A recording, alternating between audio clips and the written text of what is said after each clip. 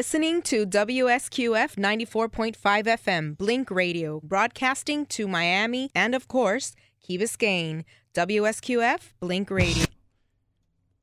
This is the Concrete Conservative with Ed Vidal and yours truly, Mac on the Rock. We have a really cool special guest today, and we got really lucky to have met him, David Bossey of the Trump campaign, and I'm really excited that he we'll be giving him a call, and we're going to be talking about everything that is Trump. Mr. Vidal, I get full credit for this interview, don't I? Absolutely. Because it's one of those things, where... Well, here at the Concrete Conservatives on WSQF 94.5 FM in Key Biscayne, where we provide you with the evacuation route from socialist nonsense. We're a team effort, and you identified him. You're like Saul Alinsky. You identified him, and then we pegged him and called him, and we got a hold of him. So, it's one of those things where, you have your antennas up. You're and he basically was here for a fundraiser at the Grand Hyatt or Ritz Carlton here. Well, no, he was actually meeting. He could have been at a fundraiser because those meetings are usually fundraisers. He was vague about why he was there. Okay. And the truth is, he got to meet his wife, his family. He was with another fellow who was sitting there by the bar and on the pool side. Okay. And I was also by the bar, and we talked. And I just recognized him, and he was very candid. Okay. I confessed that I was a cruiser during the primary, so he'll know that going in. He understood that meant that, if anything else, we were conservative. So, absolutely. So it all started from there, and I said, look, I don't want to ask you a bunch of questions because I'd rather you say it on our show, really. Mm-hmm. And I told him the show, and I told him about the metamorphosis of why the show and the station was built. And he was quite interested in that. So it gave us the bona fide. So now, I'm really nervous to call because I've never used a digital phone. I've only used an iPhone. Oh, darn. It's one of those things. So we can talk to him. So, basically... Where's your chief technology officer? Yeah, we need a vice president. Do we have a vice president? No, we don't have a vice president. Okay, let's see. What we do need is for you to fill up airtime, okay? No, what you need is Snurdly. I need a Snurdly. So we have a situation where Ed Vidal spends way too much time on the internet, okay, and he doesn't really know how to fill radio time. Absolutely. So this is a moment for you to shine today, while I dial the phone number. Go ahead. Today we're going to have David Bossey, who is with Citizens United, and one of the things I'm looking forward to asking him is what his response has been to becoming such a hated figure on the left. Well, it's not very hard to be hated on the left. Well, but see, every time you just have to make sense. The left criticizing Citizens United, they talk about corporate greed and corporate money, but there's plenty of... I guess I got to dial a 1, right? See what I mean? Uh-oh. I wasn't kidding about this iPhone thing. Yep. So, but the thing, you can't you can't criticize corporate greed without criticizing other greed. Like, consumers are greedy. They want the best product for the lowest price, so they're greedy. Politicians are greedy.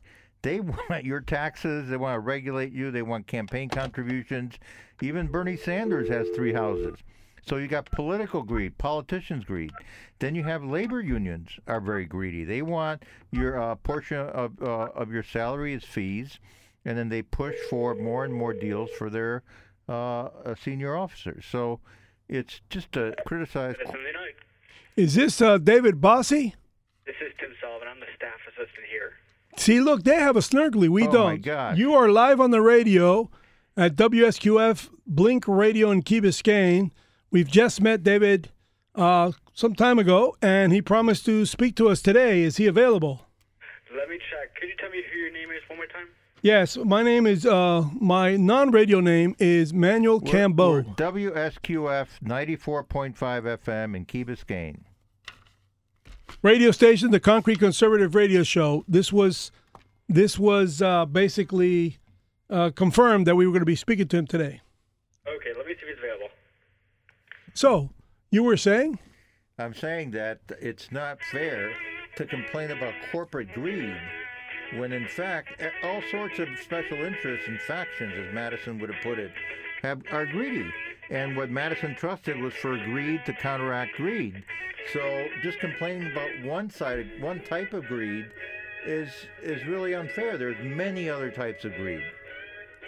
Like what kind of greed do you have? Well, consumers are greedy. They want... Come on, confess up. What kind of greed do attorneys have? Oh, yeah. Attorneys are now accused of being rent seekers.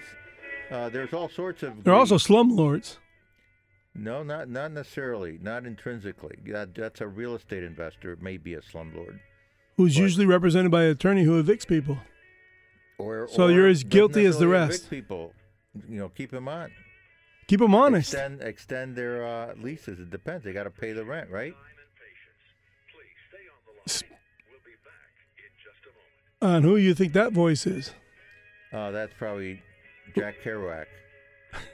He's the number one voiceover on answering machines. Absolutely. I met the voice for Siri. An older lady. What did she look like? She was an older lady, and she said that she had done it. I think she was in her 20s or 30s, and she was told to just read words, dictionary. And then they put them together? And they barely paid her anything for it.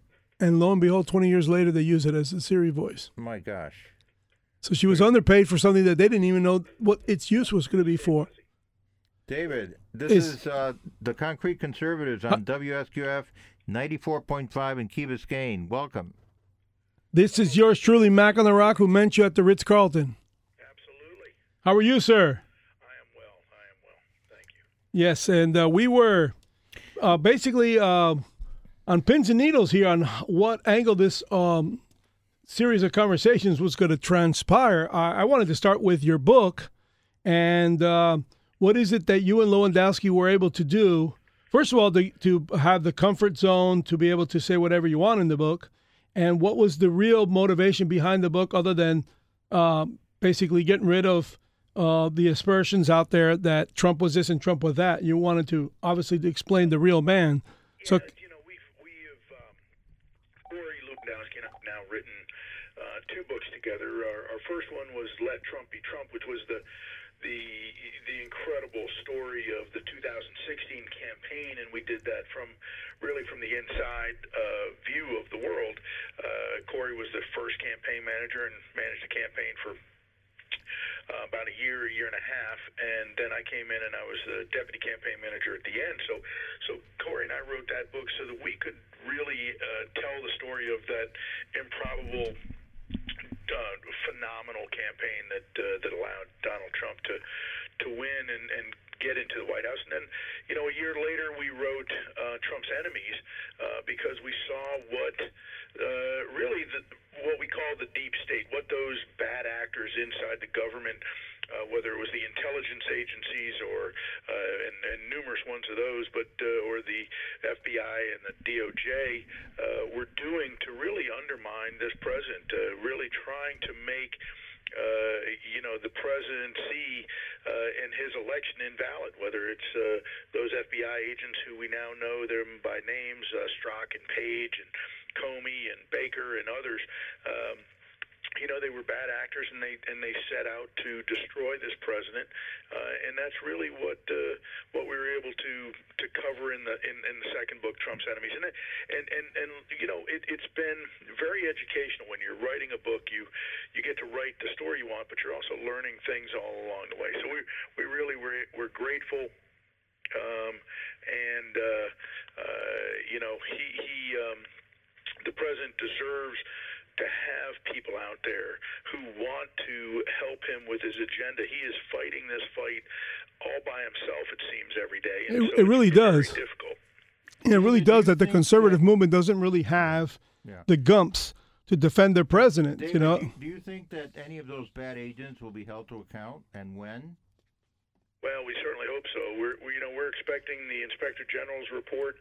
We certainly have an Attorney General now that is really dedicated to making sure that those bad actors whether they're in the FBI, the DOJ, or anywhere else, are held to account. And I think that, I've been disappointed over the last couple of years with non-prosecutions of some of these folks. But, I think this Attorney General is determined to make sure that the American people have full confidence in the mechanisms of government, and so that if you are inside the government and you do something wrong, that you're going to be held accountable for it. And I think that's a little bit different. And this president is just dedicated to making sure that he says it all the time, but the left and the mainstream media don't make it easy on him, and so he tells the stories of what these agents and what the FBI and others that were doing to try to set him up, to try and defeat him in November of 16, and since then to have this silent coup that has been going on. And so I'm hopeful that the Attorney General and the Inspector General of the Department of Justice comes out with a report here in the next month or so that is that's really telling, that educates the American people, but also makes criminal referrals to the Department of Justice for prosecution on any host of issues that could be up there. And I think that will help the American people realize that the president, when he's out there talking about these things, is telling them the truth and is telling them what they need to know. And I think that's part of what's missing in this narrative is the mainstream media continuously lies in order to cover up these things. David, how far up in the Obama administration do you think that the wrongdoing went? Well, it's not just me. I'll tell you, Corey and I interviewed the president in the Oval Office for the book Trump's Enemies, and there's a section in the book that is the unedited transcript of that interview. But the president, when we asked him, do you think Barack Obama knew? The president of the United States says yes, right. That he had to know, because this president understands how intelligence works. He gets his daily intelligence brief. He understands what Obama would and wouldn't know. He understands the conversations and the communication you have with your Attorney General, with your National Security Advisor, with the Director of the FBI, and he sees exactly what Obama would have known. And so when we asked him that question, he unequivocally said that he believes that Barack Obama knew. And also, Barack expanded what the security state was allowed to do under his administration, so that they were free to expose people and wiretap people, and of course, always foreign players, so that they can get the American citizens involved in these conversations. Well, before you were an author, you were a filmmaker, I guess, and you got your case up to the U.S. Supreme Court. Maybe you can tell our audience, why does the left hate you so much? Well, we wear that as a badge of honor. When the liberals think you're doing something wrong, I take that as I know I'm doing something right. But we wanted to make a film. Our company, Citizens United Productions, has made 25 or 26 films over the last 10 years or so, and so we've been pretty good at it, and we really enjoy the work. You get to tell a long format political story, through film, and it's really a powerful tool, and it's not used enough. But Michael Moore, if you remember, in 2004 had a film called Fahrenheit 9/11, yep. And it was really powerful. I mean, I totally disagreed with the premise of the film, with the politics of the film, and he wanted to defeat George Bush for his re-election in 2004. And I looked at that film and I said, my goodness, conservatives need to be using the power of documentary film. The power of film is so important, and so that's what we did, and we started making films right then and there in 2004. So in 2007, when everybody in America knew that Hillary Clinton was going to be the nominee, except for Barack Obama, we made a film on Hillary Clinton called Hillary the Movie, because we felt like it would be good for the general election to help defeat her. And of course, she lost the nomination to Barack Obama that year. But our film, after we made it, was not going to be allowed to be shown on television, and our advertisements for it weren't going to be allowed because it was going to be a violation of McCain-Feingold. And we thought that why could Michael Moore do it? In 2004, back then it was just a couple of years earlier, and why couldn't we do it? And it was very simple. It was Michael Moore had the media exemption, which we did not, and because he worked for a big fancy film company in Hollywood, he automatically got it. And so we went to the FEC and said we should get the media exemption. They said no. We went to court and argued that we should get the media exemption. They said no. We went to the appeals court. They said no. We appealed it all the way to the United States Supreme Court, and in 2010, it'll be 10 years this January, will be our anniversary. But Citizens United versus the Federal Election Commission is a deeply important First Amendment case that allows that victory leveled the playing field for conservatives, and it really allowed us to compete with the unions and the left that had, the George Soros on one hand and the unions on the other, and we were just outmanned and outgunned, and politically speaking, and that's one of the things that Citizens United, our victory, was able to do is create the opportunities for conservatives to win. And obviously we won the House back in 2010.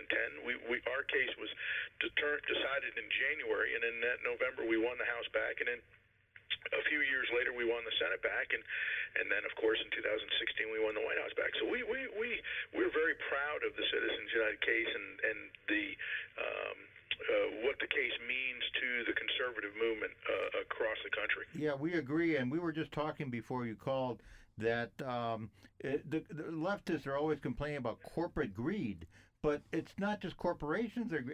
Labor unions are greedy.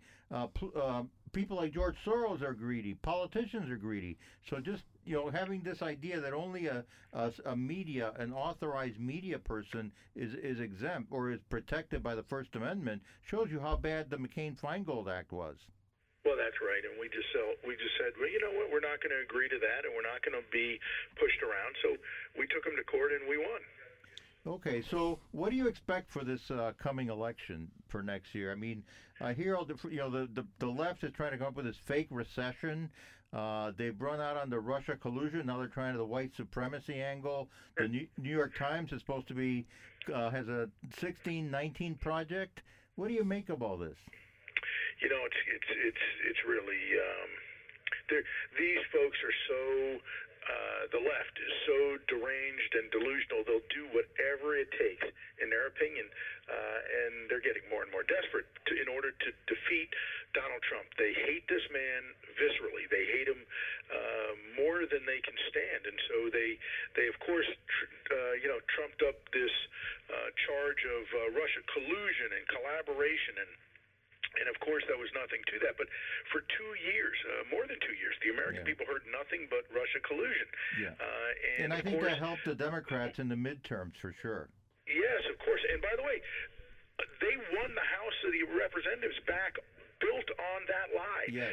We lost so many races so closely that Russian narrative had impact. Yes. And well, so we also won the House back on a lie. Well, we also had a lot of incumbents not running again. 45 or so.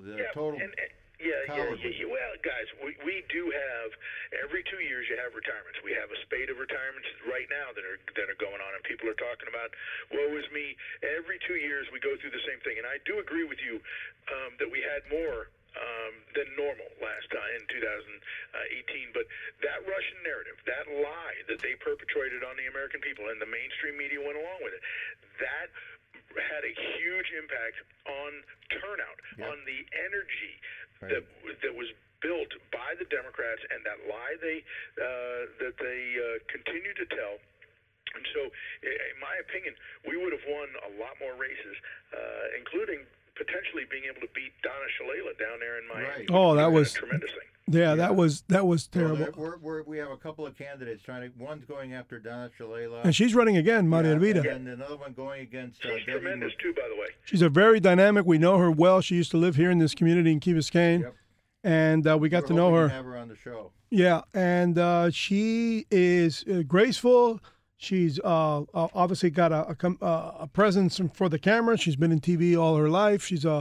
Her father was a recognized journalist out here, and my father knew him very well. They both. But this time she's going to be a Trumpista. Because last time, yeah, she didn't, used to come out as a Trumpist. We call that around here. I guess we call this nationally. She didn't kiss the ring, and she should have. Well, it's Trump's party today. So. Yeah, and no, Carlos Cubello had that same problem. He didn't want to kiss the ring because he was a Jeb Busher. Couldn't get over it. He lost, but there's a very dynamic young woman who's running for his seat. So the incumbent congresswoman there, Debbie Murcaso-Powell, is an actual sponsor of the Green New Deal. So. Well, I think we make the mistake. I wanted to ask David this. Don't you think we make the mistake of giving the Green New Deal credence by repeating it all the time as if it had any kind of fat in it? I mean, it's a completely made-up story tale kind of bill that never goes anywhere, and it's never been sponsored, and never put it up for vote. We have 89 sponsors in the House. Yeah, but it's never going to pass the House, and it's never going to pass the Senate. But no, I understand what you're saying. Doesn't really have anything in it. By us talking about it, we give it credibility. We need to educate the American people as to how just off the rails these people are. I mean, you have this young girl who is the face of the environmental movement right now, just leaving on a sailboat today. A carbon-neutral sailboat trip, just going to take 2 weeks across the Atlantic so that she can come and speak to the UN about global warming.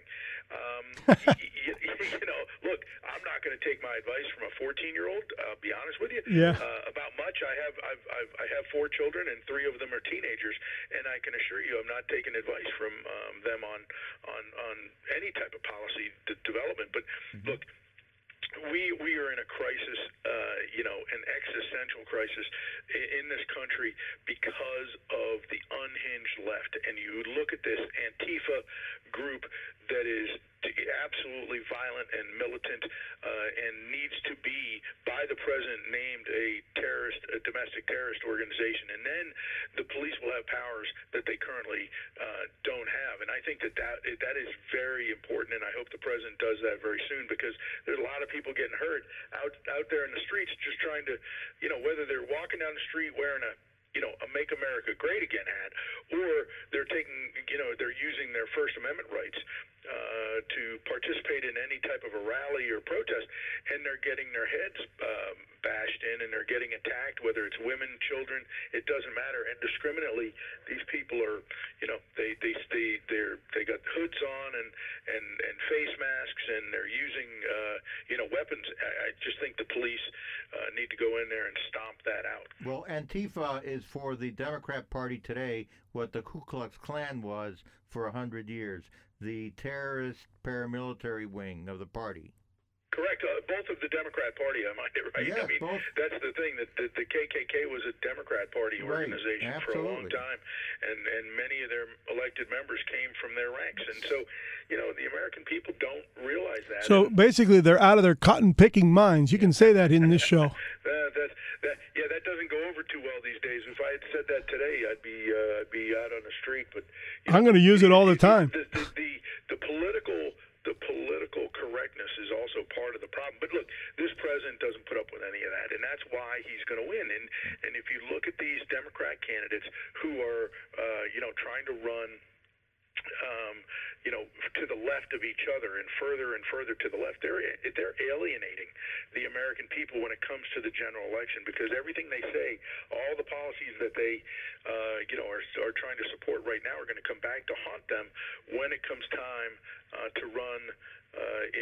In the general election, should they be the nominee? And I think that, that this is still a wide open race for the Democrats. I think that Sleepy Joe Biden is still the odds-on favorite because a lot of Democrats, all they care about is winning. They just care about defeating this president. And by doing so, they're supporting him in order to give themselves the best chance. I think that Donald Trump's going to be able to beat no matter who the nominee is because their field is just so pathetic. Yeah, they're very vanilla. Wait, but what do you make of all these polls showing? They're talking to registered voters showing Trump trailing. Well, we went through this already. We went through polls in 2016. There was a bunch of malarkey, all of it. They're looking at registered voters, and it's still way before the election. Well, right. Look, it's not. That's a great question, and look, there's a difference between registered voters and likely voters. When people are looking at polling data, if it's a poll of registered voters, don't read any further. It literally doesn't matter. The data points have to be that it is a cross-section demographically of the region, of the city, of the area, of the state, whatever the poll is for. But it also has to be of likely voters. And those likely voters, you have to take it from the voter rolls when you're trying to create your sample. You have to actually call people who did vote in the prior elections, whether it's a Republican primary poll, and you have to call people who actually voted in the primaries, in the previous year, 2 years, 4 years, whatever it might be. That's the only way you're going to get, because there's a huge swath of the American people who do not vote, and so it's unfortunate, and I wish more people did, but that's the way it works, and polling data is only as good as your sample. Now, in the polling data, I want the audience to know, the polling data only shows you that they voted, not who they voted for? That's correct. So, does it give any other type of demographic? Well, let me just say this. If you are in a state, and most states are, where it's you're registered by party, Republican or Democrat, and they're looking to and they're going to do a primary ballot test. So let's say Ron DeSantis is running, in a primary for governor last year. You're only going to go to the Republican Party, Republican registered voters who voted in the prior primaries, and so that's going to give you only Republicans, and that's how it should be. Now, if you go to the general, you're going to be taking a sample that's going to be equal amount Republicans, equal amount Democrats, and if your state has independents, you're going to have independents in there to the percentage that state normally represents, whether it's 5, 6, 7, 8% independents. And so you really the pollsters today are very good. To go to your point earlier is we did go through this in 2016 where the polling data was just fundamentally wrong, and that's because they haven't been able to figure out since Brexit over in England, where they had what we called the undervote, where it was that silent group of people who either lied or didn't get polled, or they lied to pollsters and they just told them what they wanted to hear.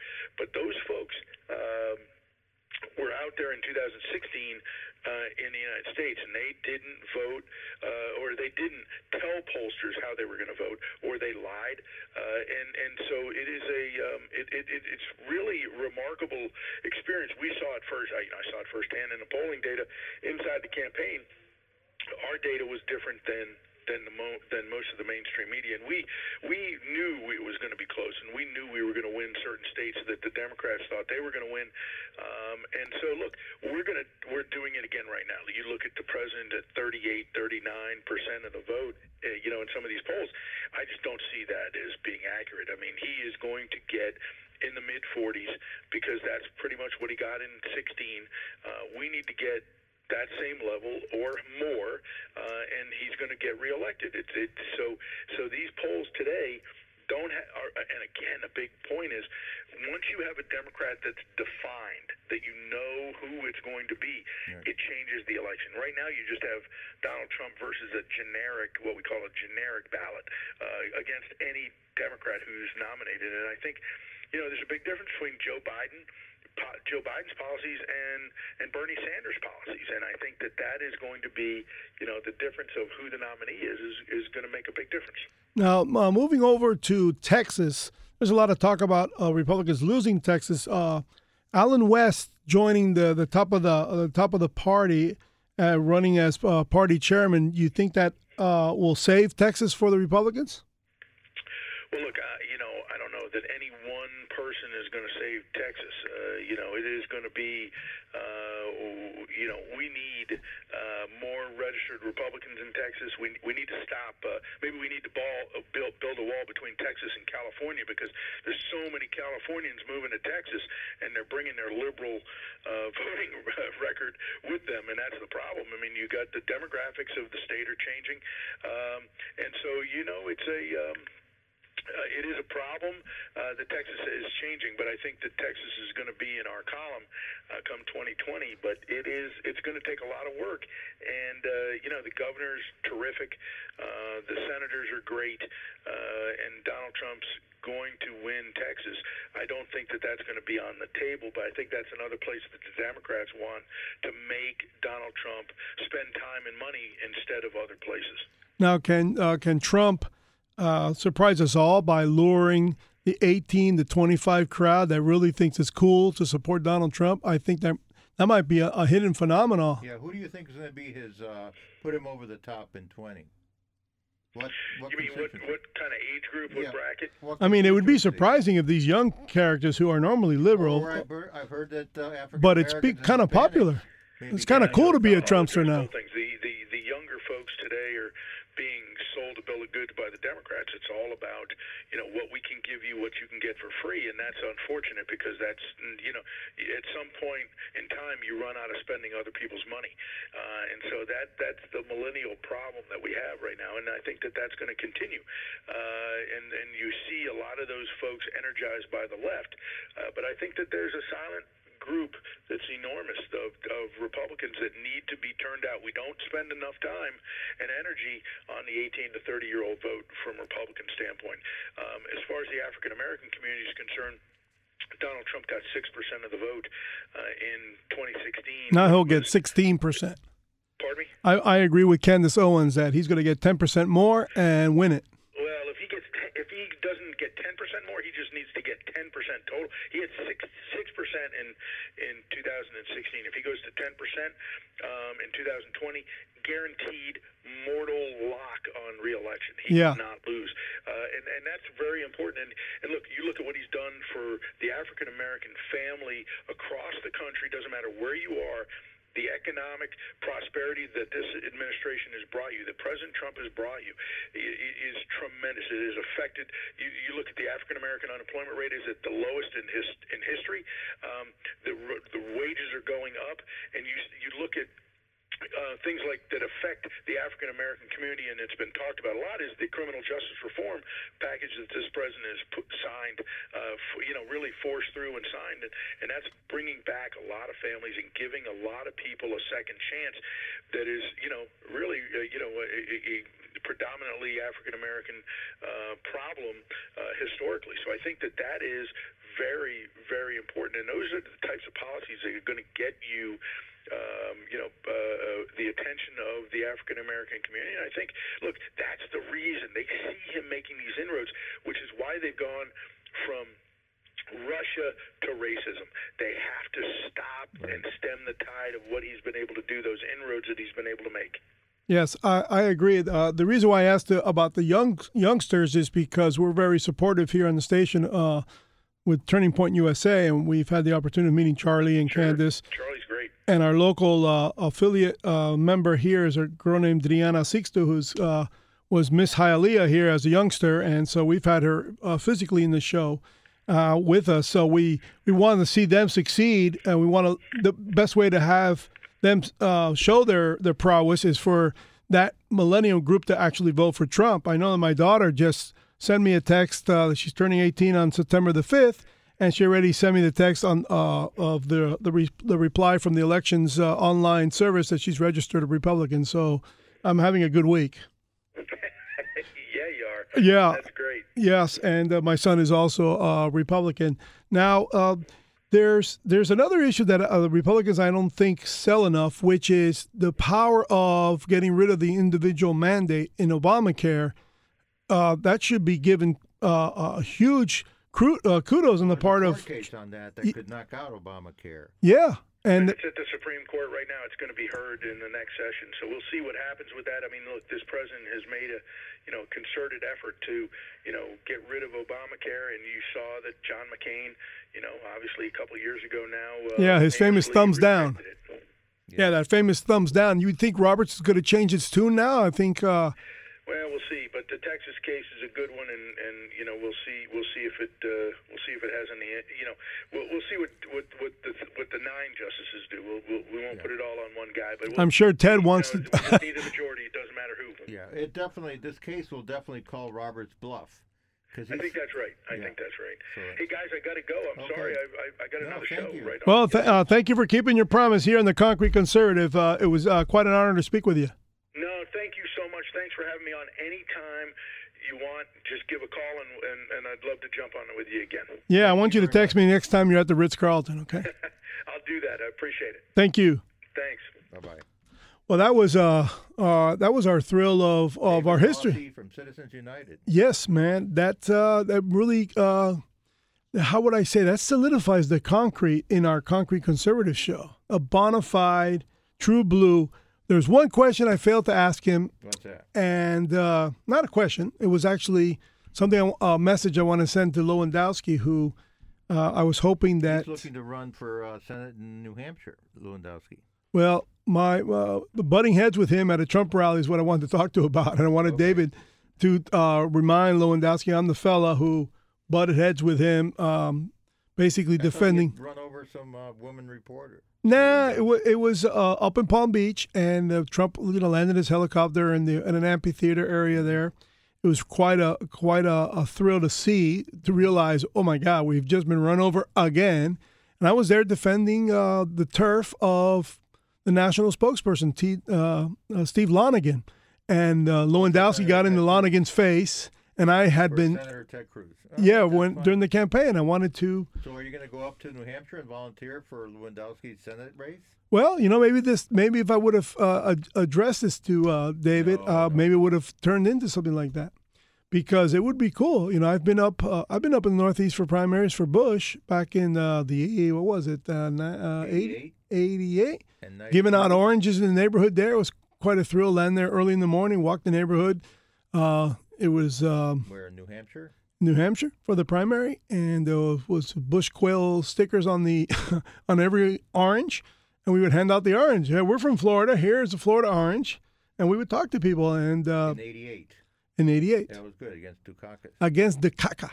Running for Ronald Reagan's third term, so he was successful with that race. Okay, now that's a good leading question. Who will likely be Trump's third term? Oh, come on, we're saucing it up here. It will not be Ivanka. It's got to be. Ivanka hasn't shown us publicly that she's registered Republican yet. She's still a Democrat. So that's why I said it will not be Ivanka. I mean, Mike. Who knows? Mike Pence. Go ahead, say it. There you go. What's taking you so long? No. I'm just so. There's no reason to jump ahead. We need to get Trump reelected next year. And I hope we can get the House back in Republican hands. The Republicans only need a net gain of 18 congressional seats, and there are 31 districts held by Democrats that Trump won in 2016. Oh, repeat that for the audience. There are 31 districts that Democrat congressmen hold today that were won by President Trump in 2016. For the whole House. In the whole House, yes. And so that would be... Republicans only need to get a net gain of 18. Now, there have been some... what was the net victories for the Democrats in 2018? Almost 40. Oh, so that would scratch it right there. Yes, but there have been some retirements this year, but I don't think they were as bad as when Paul Ryan led 46 people out of the Congress. Because I think that in the midterms, the Republicans were kind of demoralized, and a lot of the cowardly Republicans in Congress. Yeah, there was no reason to be demoralized. Well, that's right, but they thought that Trump was going to get impeached, or he was going to have to resign. Why did none of us believe that? They're cowards.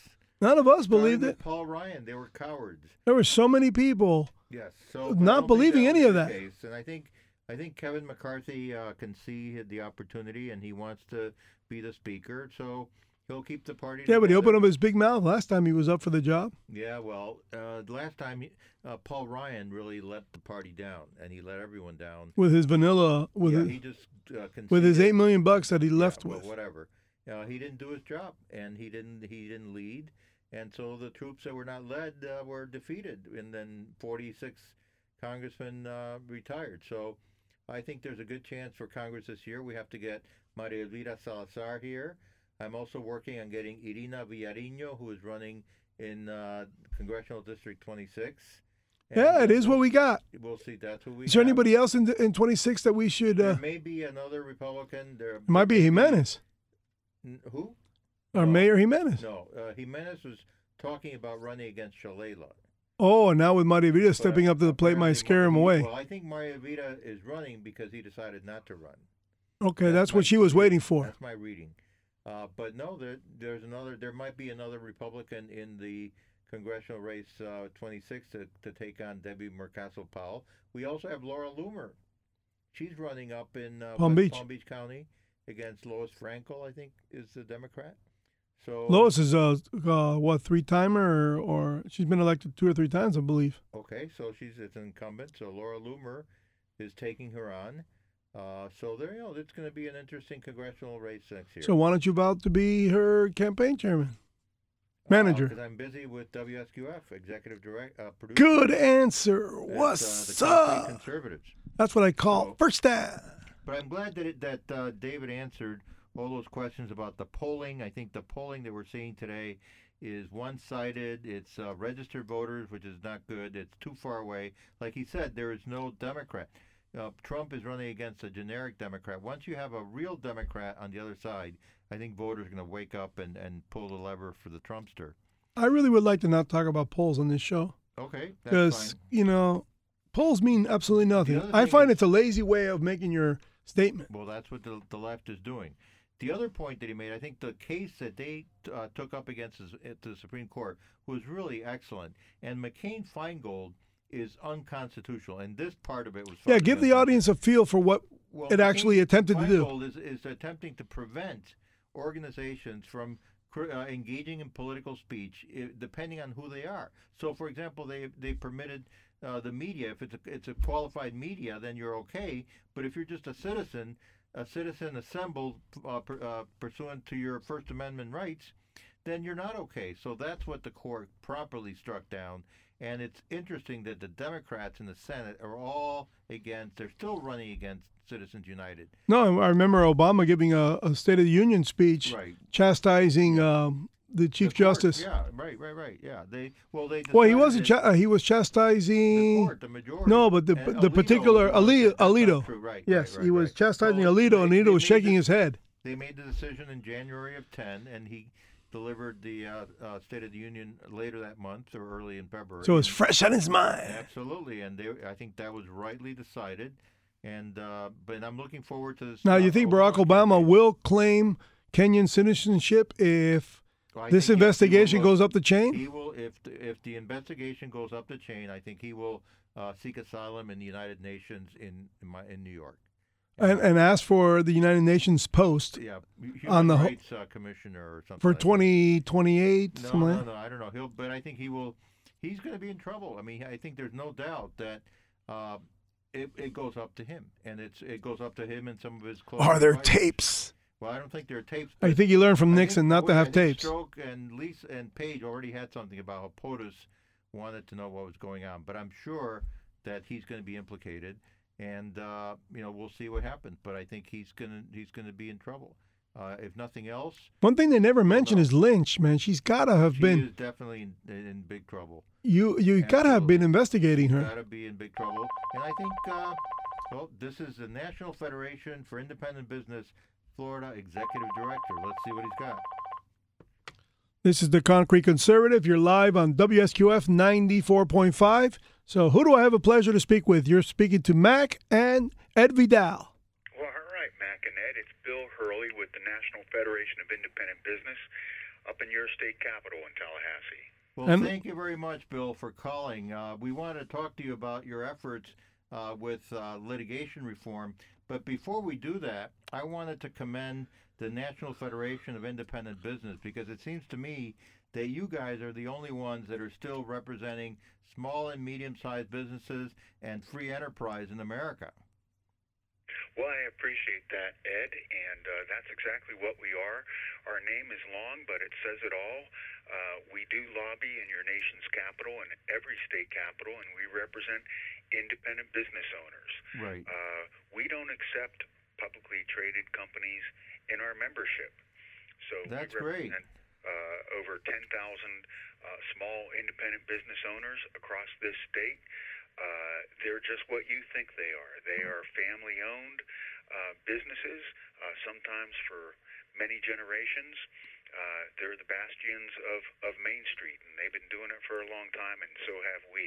And so have I. Well, congratulations, because today the Wall Street Journal brought out that the Business Roundtable, which is about the 200 biggest publicly listed companies, come out and said that the purpose of corporations should not be just to create value for shareholders, but that they have all these other social responsibilities. So you guys are the ones that are standing up for free enterprise. And in particular, we were just talking about the Obamacare case. The Obamacare case decided by Justice Roberts was NFIB versus Sebelius, right? Correct. I guess that was sort of a coincidence of Supreme Court nomenclature. But as you know, that case originated in Florida. Yep. With our then Attorney General Bill McCollum. And it was the morning after Obamacare had passed. Big surprise, I was a little bit down in the dumps and wandered over to the General's office. Mm-hmm. And lo and behold, a few weeks later, NFIB was joined as a full plaintiff in that case and provided the hundreds and thousands of small business owners that were adversely affected by it. We fought that case starting with the federal court in Pensacola, yep. All the way up to the Supreme Court, and it didn't quite come out the way we were expecting or had hoped, but it did point out some important issues that the state of Florida actually took solace in, as Florida, with its strong political leadership, was one of the only states to deny Medicaid expansion. Right. And that authority was made clear in the NFIB Sebelius case. Well, we were hoping that we could protect all of our small business owners from the mandate in that case, but we did not get a majority on that part of the case. Well, but that's good, because you set up the case, and you went as far as you could with the Supreme Court, and then Roberts stood on his head and said, oh, this is a tax, even though the legislative history said it wasn't. But now there's a case coming out of Texas that challenges the Roberts basis for upholding the Obamacare. So I think that's going to be an interesting case to be heard in the Supreme Court in October. Well, I want to elaborate. If it is a tax and it's and that stands, didn't the tax originate in the Senate? That's another. And therefore, it should be unconstitutional from that. Roberts was totally wrong. I wanted to know his opinion on that, because if indeed it holds that it was a tax, well, we know that Harry Reid proposed that out of the Senate. Yep. So it has to be unconstitutional just because the Senate cannot tax. Cannot start a tax. Cannot initiate a tax. Right. How do you feel about that? Well, here's the thing. We're very proud at NFIB of the opposition that we provided to the employer mandate. You know, we've been doing it since they called it Hillary Care. And we did it through Obamacare. And you know what? We'll do it all over again for our members, because we feel that a mandate is the wrong approach. But here's the other side of that. You know, throughout for the last 20 years, except until recently, and we'll come to that, health care has remained the number one issue that small business owners want fixed. You know, listen, they need health insurance themselves, and they want to provide health insurance to their employees in a fair and open marketplace, and they'd love to see the prices come down. So we have a great reputation at NFIB for being the last line of defense against a one-size-fits-all employer mandate. But we work hard, particularly up here in Tallahassee, at trying to come up with some other ideas that are very market-oriented that can provide more health insurance to more small businesses. One of the ideas that we were very pleased to see the legislature pass and expand upon in the last 2 years is the idea of pooling a company so they can pool their insurance. Well, what we came up with is primary health care that allows small businesses to contract directly with the medical provider to provide what in the past people would call concierge care. Mm-hmm. With direct primary health care, an employer can go to a doctor and say, for X dollars a month, I want you to take care of my family and all my employees, all their primary care stuff, all the stuff that we know families are going to go through. If they have young children, kids are going to get earaches, they can go to the doctor for free if they have a direct primary care contract. Now, some of these things come in at very affordable prices, like between $80 and $100 a month, and there are doctors that are now setting up their practices like this, and they love it perhaps more than the patient because they don't have to work for the insurance company anymore. They can contract directly with their patients, and for routine doctor visits, for going and getting your prescriptions, for getting a annual checkup, for taking care of scrapes, bumps, and bruises, small lacerations, typical cold, flu illnesses. You can go to your doctor for an unlimited visits without cost because they're already paid up front and directly by the patient on a monthly basis, and don't need to have the insurance company involved. We love insurance companies. We think they need to be there for the real unexpected costs in healthcare, like major illnesses, serious accidents, hospitalizations.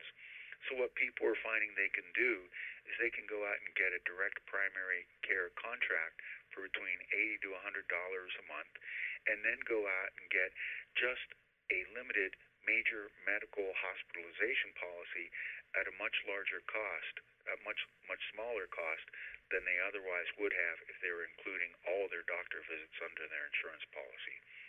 We're hoping that more and more docs convert their practice to this, and we're seeing that. Of course, doctors are a little conservative, and some of them are hesitant to make this leap to this transition because really the ability for them to do this has only been enshrined by the legislature in the last 2 years.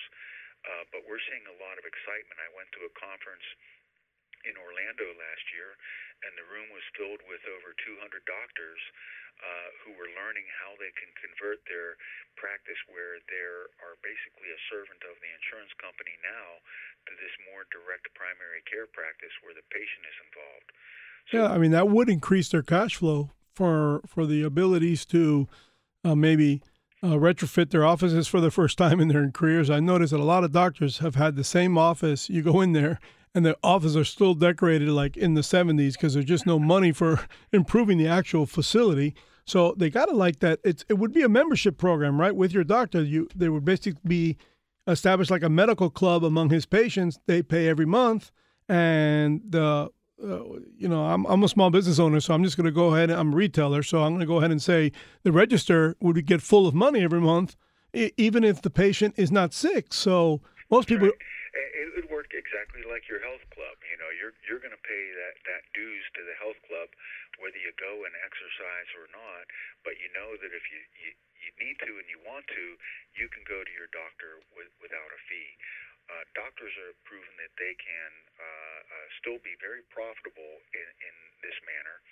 And if you look closely at those doctors' offices of today that you're describing, you're probably going to see at least one or maybe two employees that do nothing but paperwork. Fill out paperwork for the insurance insurance companies. Well, here locally, it's usually the wife of the doctor. It's usually the wife of the physician. The practicing physician's wife is usually the person pushing all the paper around. That's a very a Latin thing. Keep an eye on the doctor. Down here in South Florida. Yeah, down here in South Florida, it's usually the wife in there. She's running the paperwork in the practice. Now, you think that would also translate to possibly country hospitals, neighborhood hospitals doing the same thing, hospital clubs where you pretty much know a list of doctors that work in the hospital, but not necessarily a primary doctor who you are accustomed to seeing? You think that would work at the hospital level as well? Because they would obviously have more cash flow. We'll see.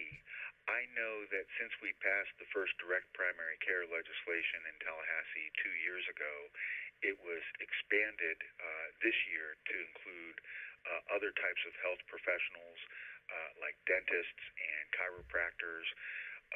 We think that this has a model to potentially expand.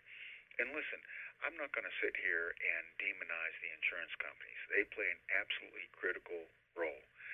But our administrative costs in our healthcare system are something that we can take a serious look at reducing. And, I'll just ask the common sense question. Do you really need an insurance company between you and your doctor if you're just bringing your kid in for, the fourth time this year for an earache to go ahead and get the penicillin they need to get over that earache? There are some things that are just not worth insuring. We all buy homeowners insurance, but it's there to insure when the house burns down or is destroyed in some disaster, not for when you need a fresh coat of paint. It's a good analogy. Our health insurance, so it insures only the very extraordinary and unexpected costs of maintaining your health, not the routine costs. Yeah, it looks like it would be catered perfectly for a business like mine. I'm a hardware store, so I only have 3 employees and maybe 4 visits a month from an accountant. He has the Ace Hardware store in Key Biscayne, and you have to go like half an hour to find another hardware store on the mainland. Yeah, so with 3 employees, the money that I give them to go get their own insurance, they would save a considerable amount of money being part of some kind of primary care club. I like to call it club because I think most people would understand the club concept.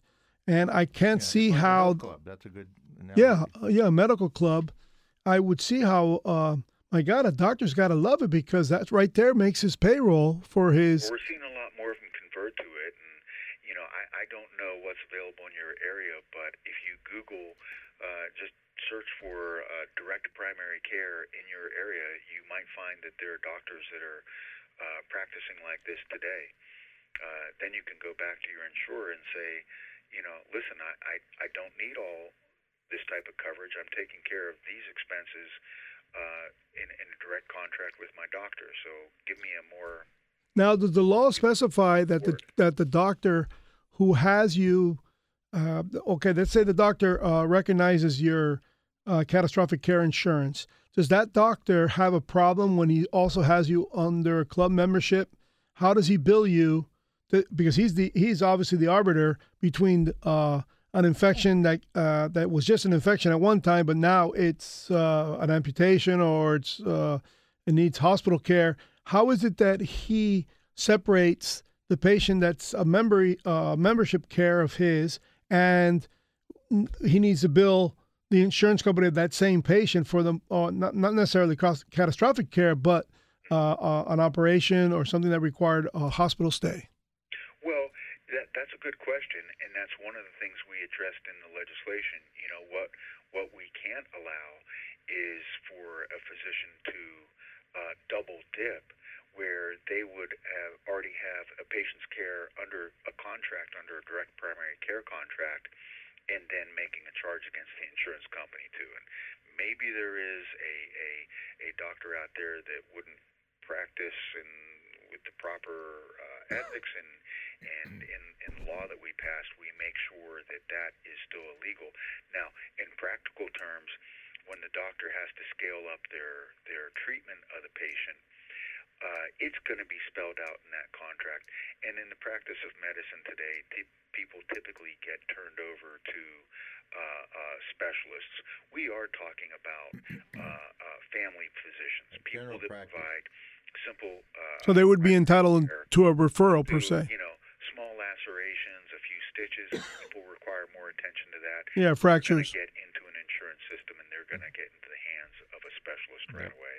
Because I can see that being that little caveat I just explained could be what makes doctors reluctant to go ahead and change the business model of their practice, because they would know whether what percentage of their patients that come in for the rudimentary exams end up with. In my case, I remember I was going to the doctor all the time because I had childhood asthma.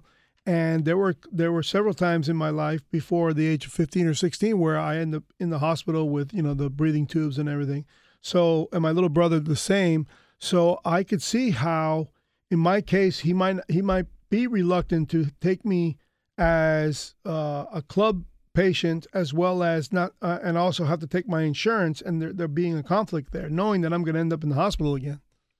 I mean, there's got to be a lot of situations like that where different diseases. Well, that's a good. I'm glad to hear about that new legislation. But let's go to what your new objective is this year, which is to bring litigation reform to the great state of Florida, hopefully similar to what's been done in the great state of Texas. Why don't you tell us about that? Well, let me tell you, it's the eternal torment of small independent business owners. Many of them aren't in business for long before they've faced some sort of litigation or lawsuit, and even if they haven't, it's a dark cloud that's always hanging over their head. Mm-hmm. And I'd like to share with you a study that NFIB recently released, really just to help people paint a picture of what goes on in our economy. Because it's fair to say that it is a significant friction cost in our economy. In Florida, the annual cost of litigation is $7.6 billion in direct costs. Okay? So, first of all, I'm going to tell you, that's everything. That's all the litigation.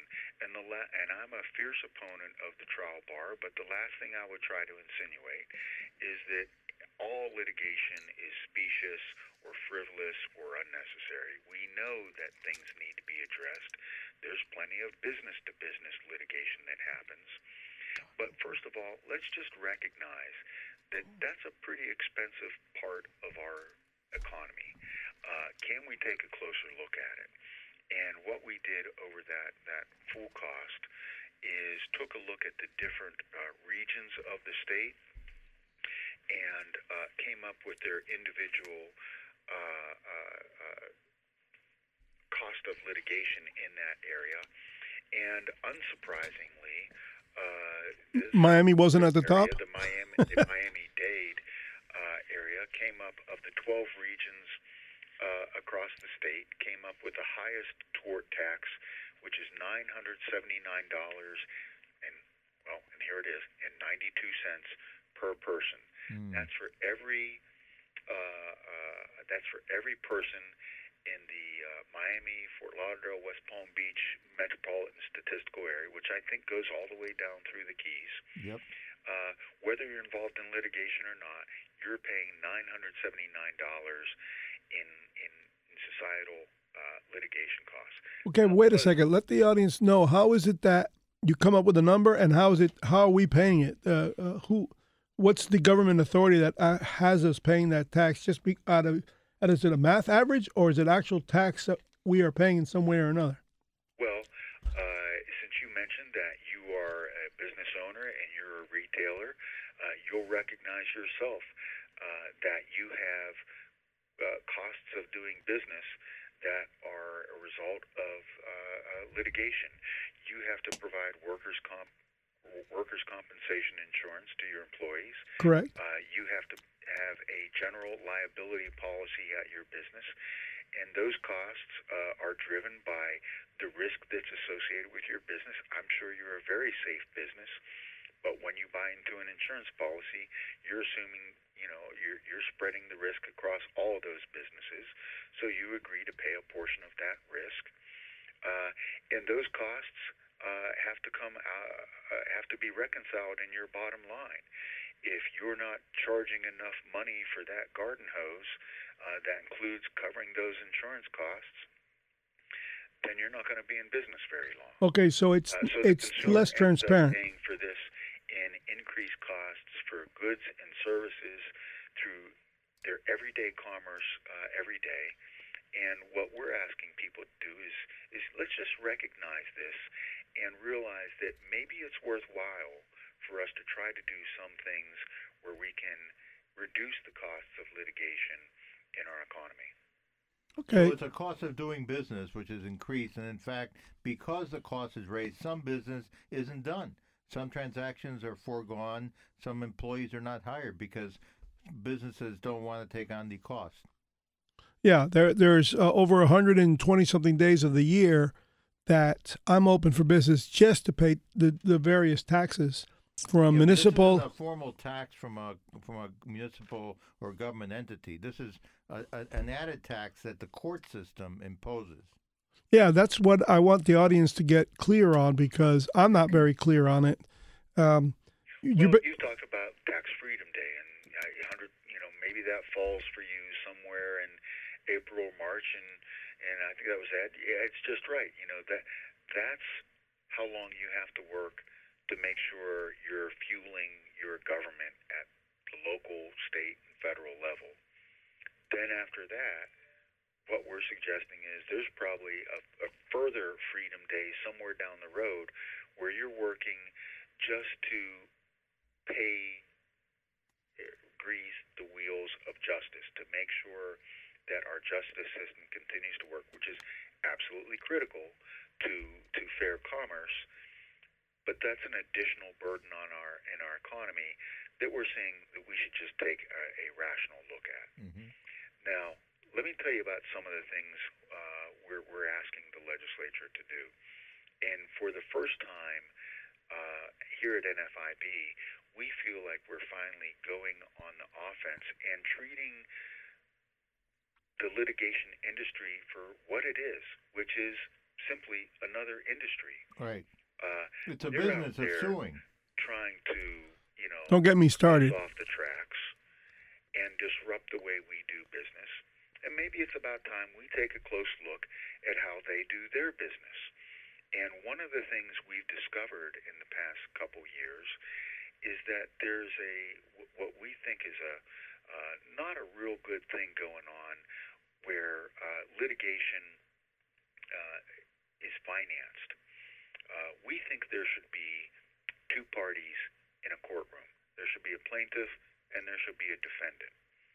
A lot of people are shocked to find out that more often than you might think, there are third parties outside of the courtroom that have a financial interest in the outcome of that case.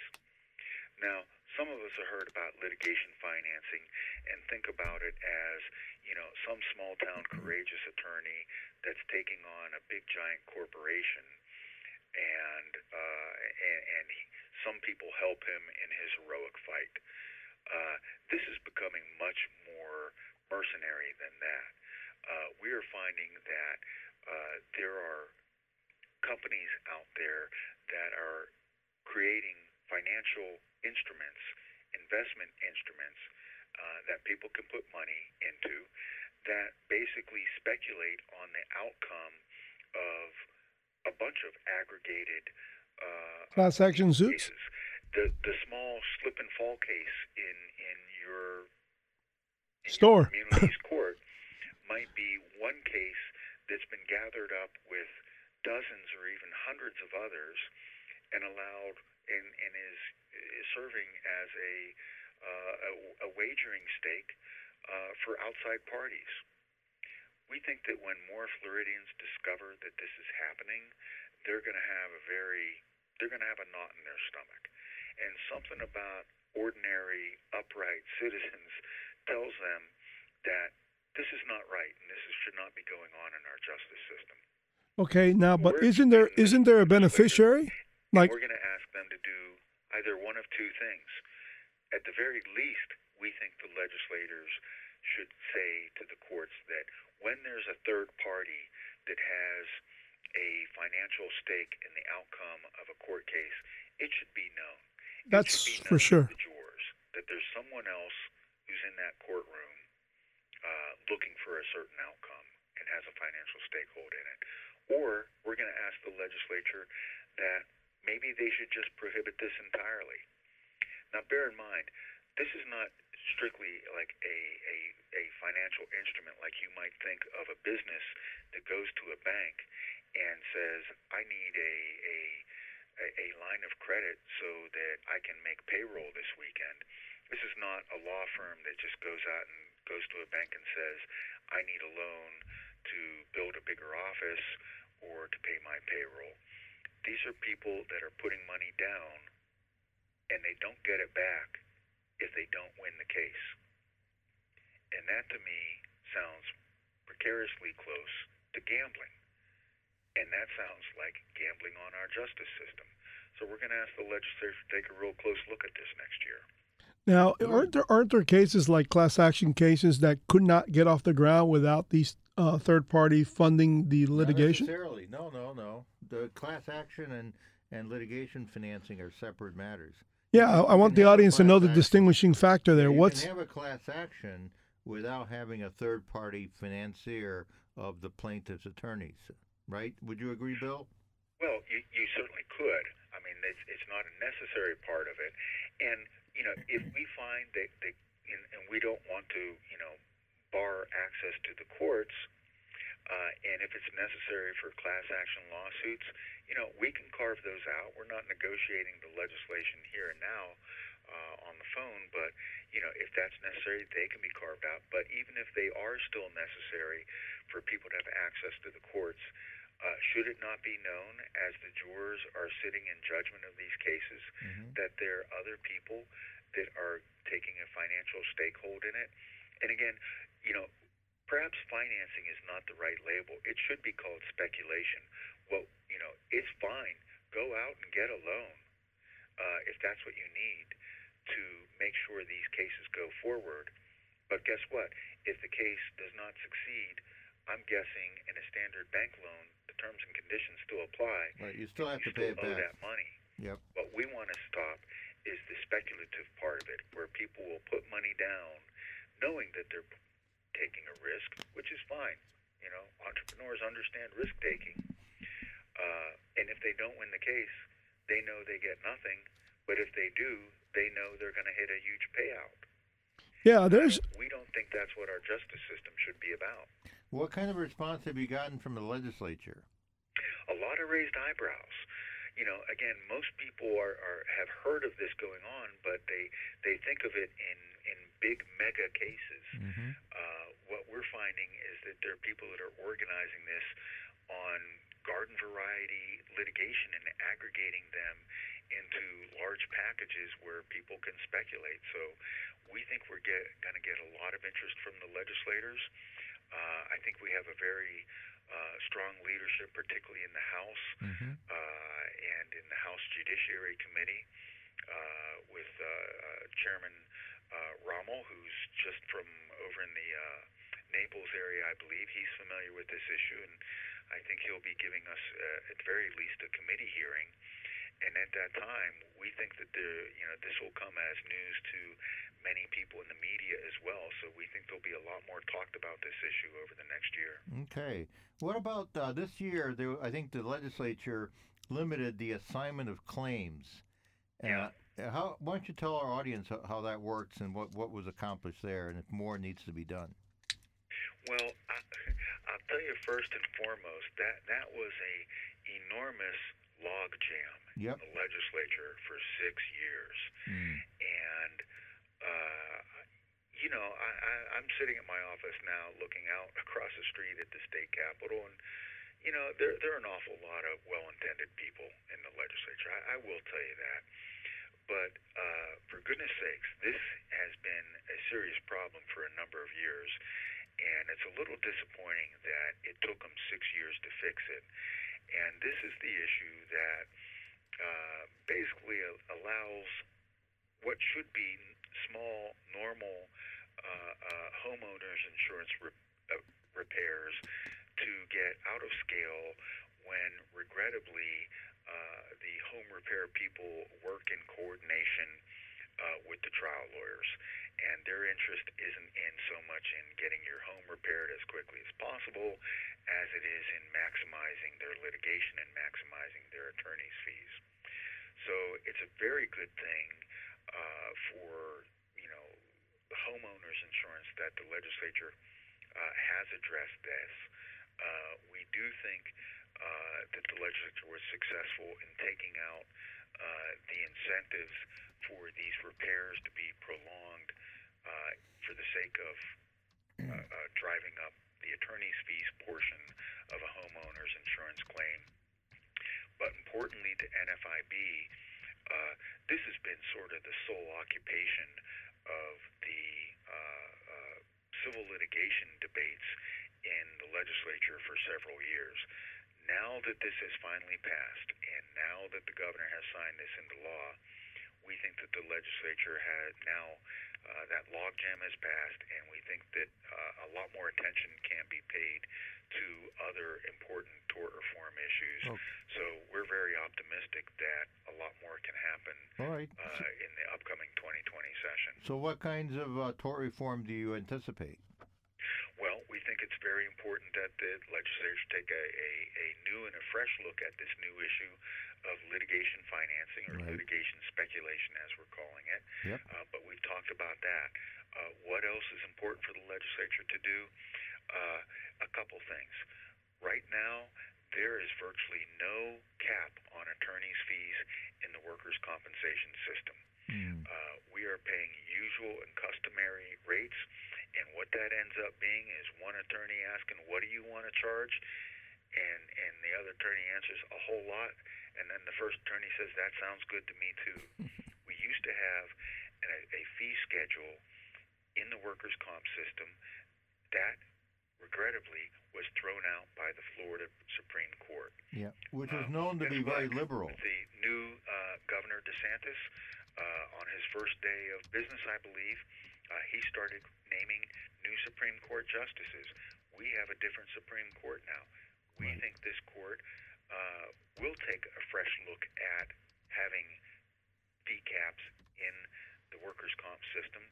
So if the legislature would reestablish that, we think that the court may look upon it more favorably, and we can control our workers' comp costs. Now, let me point out one thing. Workers' comp rates happen to be going down. Well, that's great, because if you've been around this state for a while, you've seen how deadly it is to businesses when workers' comp rates are going up by double digits every year. I'm familiar with California, and that has been a big problem for businesses in California. Well, my contention is rates are going down because our economy is just so red hot. We are employing more people and paying them a higher wage than ever before in history.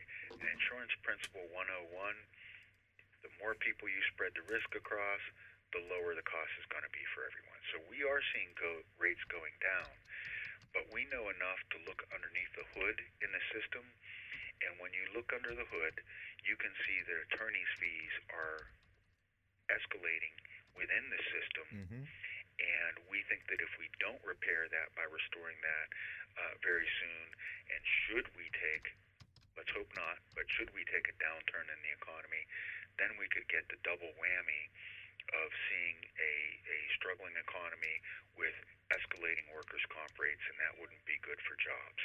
So workers' comp attorneys' fees, we want them to address that.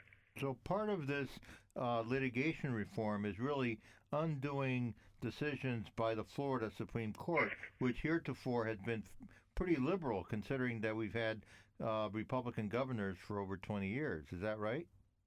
Well, Republicans have had a majority in the House and the Senate, and have held the governor's mansion for over 20 years now. Yep. But incredibly, through some perseverance and longevity, the Florida Supreme Court was still a legacy of the former Democratic rule in this town. Yep.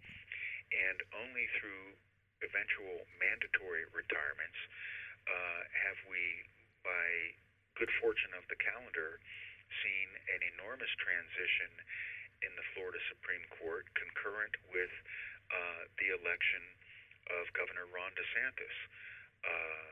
Had his opponent been somehow elected, and I'll remind everyone just how close that election was, we probably would have seen a perpetuation of the liberal Supreme Court in Florida. But with Governor Ron DeSantis, we immediately saw in very quick order 3 very strong appointments of conservative jurists. And while I wouldn't prejudge any Supreme Court justice on cases, we do feel that it is worth the expenditure of political goodwill for the legislature to reestablish or reconsider some of the things the previous court has thrown out, and let's get these things back in front of them. Let's get a workers' comp attorney fee cap back in front of them. You know, the court also threw out years ago a cap on medical malpractice damages. Right now, there's no cap at all on medical malpractice damages. Now, I know some of those damages can be very expensive, and I know the cap probably needs to be very high.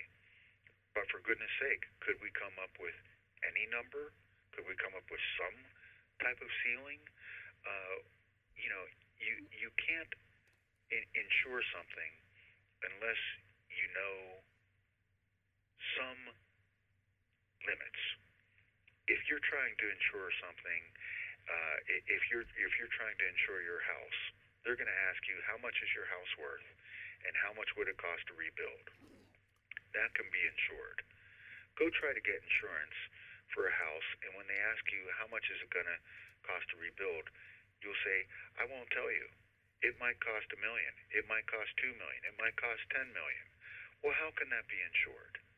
You just couldn't get anyone to take an offer on that. Yeah, in the case of medicine, it's even more severe because neurosurgery. We got to come up with some number. Yeah, because a neurosurgeon operating on the brain got to be very expensive. Yeah, if you don't do that, if you don't have a cap, then it's a crapshoot with the jury. It's whatever they come up with. Yeah, spinal surgery, neurosurgery. I mean, these are things that a malpractice case in either one of those two practices could cripple a doctor. And at the same time, these are very serious issues. They can cause harm to a person. They can last a lifetime. And these are very serious issues and some very big numbers we're talking about. But I guess what we're saying is, well, at least pick a number. At least come up with something. We might not even like the insurance rates when they crank them out. But right now, it's very difficult for them to assess what that risk is. Okay, I have the magic question that Ed always chagrins because I ask every time we talk about insurance. Why is it that the moral hazard stipulated in insurance industry by the actuaries is so rock solid, and when I don't believe it's true that deductibles should be law? I'm for getting rid of deductibles entirely. Why is that impossible? You know, I and the majority of my members might take issue with you on that. You know, I don't want to. I'll make a generalization here, but you know, most of the business owners we talk to do want to assume some risk in their insurance policies. You know, one of a very rarely exercised option in workers' comp law allows for employers to have a deductible. Almost no, you know, insurance companies don't like selling that feature, but it's allowed under the law. And a lot of business owners think, okay, if I can handle, you know, some slightly higher out-of-pocket costs and then reduce my premium overall, it's a win-win for me. Yep. Yeah, but see, but wait, time out. Even if you say that, you are creating the parameters of the thought process. If they were illegal, then everybody's premiums would have to be competitive. I thought you were a conservative. I'm not. I don't even find the moral hazard to have over the course of time has not been an issue. I don't believe people would use their health care excessively and fake pain and fake sickness. What he's saying is that a lot of business owners would accept the deductible because they figure they can handle. But that's not what I'm asking. Of course, people will accept. Of course, if you tell them, and the actuaries back this up, that, hey, if you pay a higher deductible, as I'm paying right now after post-Obamacare, my deductible is skyrocketing, I'm paying cash for serious surgeries to my hand and my arm and nerve damage. I've had to pay cash for that for the high deductible. Now, of course, I've been against deductibles way before this injury, but nevertheless, the issue that I'm asking is, if you take away the theory of moral hazard or the reasoning behind deductibles, if you just eliminated it from the entire industry, wouldn't the organic competitive nature of insurance company eventually reduce the premiums regardless of the fact that there isn't a deductible? Well, I tell you what, Mac, you really are giving me food for thought. And I think, my first question, I might ask you to, help me and define what you mean by moral hazard, as in, I stated it earlier in giving an example, It's time to have the conversation. The principle of insurance that the broader you spread the risk, the lower the costs are for everyone.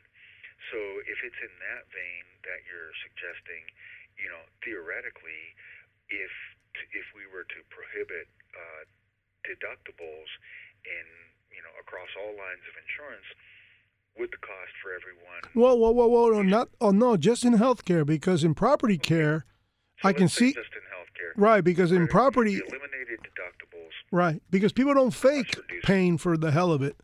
You know what I mean? In property and casualty, Carlos Stanton, okay, and Jacoby Ellsbury. I mean, it happens in every business. If you insure people, they'll have an incentive. Oh, you're talking about professional athletes? Yeah, everybody. If it starts with them, if you insure people, then you know. Well, he makes a good case when it comes to athletes because they have a benefit. If we're going to cover you no matter what, then you're going to be less careful.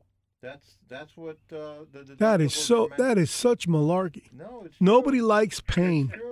It's true. Now in property, I can understand because then you can actually drill a hole in your roof because you want to replace the roof and all that. I explain that is obvious because there's no pain associated with it. But you use the professional athlete, which is a good case, which I haven't come up with because there is a benefit from playing poorly. Yeah, in other words, if my wrist hurts, once you get the big contract, but his wrist still hurts. I mean, no, it doesn't hurt that much. Yeah, he makes a good case. In that case, the day before they had the big contract, people would suck it up and play. Right, but they know that their new contract depends on how many home runs they hit and all that. Once you get one of these big contracts, they don't care. But the normal layperson, you think in the workman's comp world, people would, if they didn't have a deductible, they would. I don't get it. They would just not work to fake an injury. If there's no deductible, then there's no incentive to avoid injuries. Faking an injury to not have to work. No incentive to avoid injuries, so you'd have more injuries. That's why a lot of business owners will take a higher deductible and they'll say, "Oh, well, I'll be careful. I'll hire careful people. I'll supervise them." That is not true. Yeah, now, Mac, I understand why Ed doesn't like you bringing this one up because it's an interesting debate, and I'll contribute to it by using hyperbole in an extreme example. Let's just imagine there was such a thing as food insurance. Mm-hmm. There wasn't a Publix or any more groceries, but you got all your food by paying a food insurance premium. And if you had food insurance with a zero deductible, would you eat steak every day, or would you sometimes just have a sandwich? I'd eat steak every day. You would eat steak every day. No, that's not true either because, look, there's a natural reality of eating steak every day. Gout. Gout. You get gout. All right. Well, let me ask you before we let you go because we're gonna have to go in a little while. But how does this compare? How does Florida compare in litigation with other states? Like I came from Texas a few years ago, California. How bad is the litigation system currently in Florida compared with other states? Well, I can't say that I've been a lobbyist for the business community for as long as I have and not be proud of an awful lot of things in our state. Okay. Before I say anything, I want to say there are so many things that are awesome about the Florida economy. Yep. Starting with the Florida workforce, starting with the blessings of our environment and the tourists that it attracts. There are so many great things. How about no snow for the whole year? But, when it comes to litigation, we've got a long way to go. Right.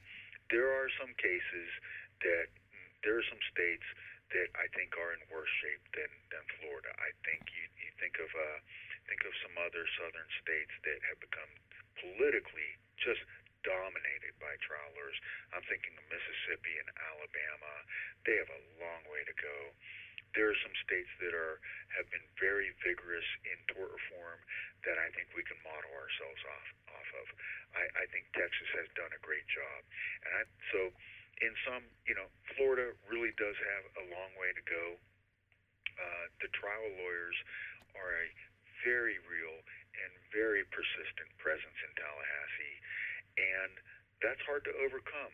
Let's face it, I represent thousands and thousands of small independent business owners, but they're guys like Mac, who's busy actually running their business and employing people, and they can't stop what they're doing and travel to Tallahassee and spend weeks tramping up and down the halls of Tallahassee, making sure his interests are looked after. But I'll tell you, somehow trial lawyers, the building is crawling with them when the legislature's in town. Somehow they manage to keep their business running and take weeks off at a time to personally lobby the legislature. I suppose I'd wrap it up by saying, that's why it is so important that business owners see the bigger picture. We can't ask them to take a week off and come to Tallahassee. But for goodness sakes, when your legislators are back home, knock on their door. Go spend 15 minutes with them. You might be surprised to find out how glad they are to take a visit from you and talk to them about your business. Engage your legislator, keep in contact with them, and when they come to Tallahassee, let them know that you're a part of a group like NFIB or whatever group you support that's keeping an eye on them when they're up in this state capital. Well, I thank you very much for defending our interest. Us little tiny businesses definitely need your support. Small business is what drives the American economy. It's what drives opportunity, innovation, and employment. So, to heck with the big businesses. Well, I believe you will have a new member shortly. Well, we hope so. And if anyone wants to look us up, we're really easy to find online at nfib.com.org. Just punch in those letters, and our organization will come right up. And we're proud. We're very proud to represent independent business owners across the state and nation. So, thanks for the time, Mac and Ed, and I hope that someday I'll get down to your corner of the state, and I hope that you at least once make a trip up to Tallahassee to see to affect your legislature when they're in action. Well, the next time you're on their show, here's your homework. Tell the governor I still love him, and he knows it, and I want to see what smile he puts on his face when you tell him. Tell him you were on our show. He was here when this was being built, and he was here with his wife, Casey, when this place was just, in demolition mode back in January 2016. So I thank you for your time today, and it was nice meeting you. Absolutely. Thank you, gentlemen. Thank you. Bye-bye. So there you go. You might become a member of the National Federation of Independent Business. And maybe he gets rid of deductibles. How about that, Mapples? No. But I think it's really interesting that these guys are representing the. What do you mean, no? He actually had to give it some thought. No, tell him you'll become a member. It's time to have the conversation. Read up on deductibles. And I need to read up on the thieves that are the the actuaries who come up with these numbers No, it's not for actuaries. These are for business 50 people. years now. They've been ripping us off with this Maybe the deductible. but maybe the number of the How many people deductibles don't are go see bad. their doctor because their deductible's so damn high? The opposite Right, is but occurring. The idea of a deductible is common in Felonious. insurance. No, it isn't. How many people? I just repeat Keep after me. yourself healthy. It's like baseball. That's not true. People yeah. are not going to see the doctor. Staying healthy is a skill. I'm sorry. You have a good argument with the professional athlete. He has a vested interest. But no, how staying many healthy people is can't something- afford a deductible and don't go see the doctor, and All that right. pain in their abdomen ends up being stomach right, cancer well, because they didn't All go right, to the so doctor? What I do want to say is the National Federation of Independent Business is a really a supporter of small and medium-sized businesses and of free enterprise. And you compare that with entities like the U.S. Chamber of Commerce, which is supporting illegal immigration and supports all sorts of other things. And then the Business Roundtable, which today came out saying that the purpose of a corporation is not to maximize profits to its shareholders, which is the traditional position, but now they want the corporation to have all this other social responsibility to its all sorts of other stakeholders. The problem with that is that if you're dealing with a publicly listed corporation, that means that the CEO and his cronies in management and the board can do whatever they want. They no longer have a responsibility to maximize profits for the investors, the savers who bought his shares. Now and are holding them. Well, yeah, now he can spread it around. Whatever he thinks is useful, employees, his wife's favorite charity, whatever it might be. You know what? In the corporate world, I think probably the shining star in corporate America is a tremendous amount of donations they give to the causes of their choice, but not mandated, simply because they desire it. You know, that's fine, and that's fine. How many children hospitals are supported by corporations? Right, but you got to do it with your money, or you got to do it for some corporate. Look what Mr. Hutzman did with the Cancer Institute over in Utah. Hutzman was yeah, but that's a family-owned company. Yeah. So they took the family money and put it in there. That's fine. But in a publicly listed company, it's other people's money. That's the correct. Shareholders own that company, and the CEO needs to keep their interests foremost. Not, so you're distinguishing the difference between the two. Absolutely. If it's your own money, if you're a private business, like you're Ace Hardware, then you can contribute to whatever charity you want. But if you're talking about a public corporation like General Electric, it's owned by the public shareholders. And the people that are public shareholders are savers who are putting their money into the corporation, hoping to get some money back for whatever their they're risking. They're risking. They're risking it. They have personal needs. So the CEO needs to put their priority first, and not go with all these other, whatever social responsibility he might. And the roundtable Business Roundtable is the 200 biggest corporations publicly listed in America. It's led by Jamie Dimon. Oh my God! Are you kidding me? The CEO of Johnson & Johnson and people like that, all very bleeding. Tell Johnson & Johnson to cover his, because talcum powder is causing vaginal and uterus cancer. There you go. But Jamie Dimon is a crony capitalist.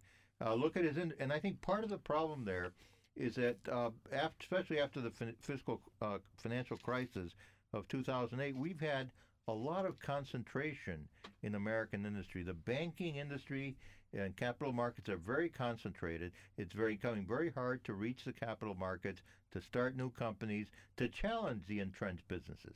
So that's a real issue that's happening. That's happened certainly since the financial crisis, and it's happening in technology as well. And part of it is regulations. We're increasing regulation and regulation of the capital markets. Yeah, regulation without outcome either, because there's nothing favorable about a stupid regulation. Well, but so the regulation makes it harder to reach the capital markets, and so it acts as a barrier to entry for the established corporations. And it doesn't allow a small business to even make a mistake. Yep. Because that's another thing that, talk about moral hazard.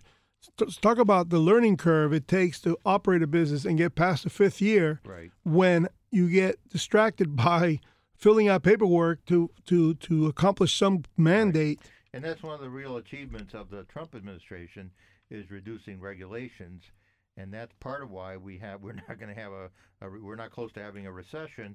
We have a very much of a thriving economy, in addition to his deregulation with respect to the environment, getting out of the Paris Climate Accord, having more energy production.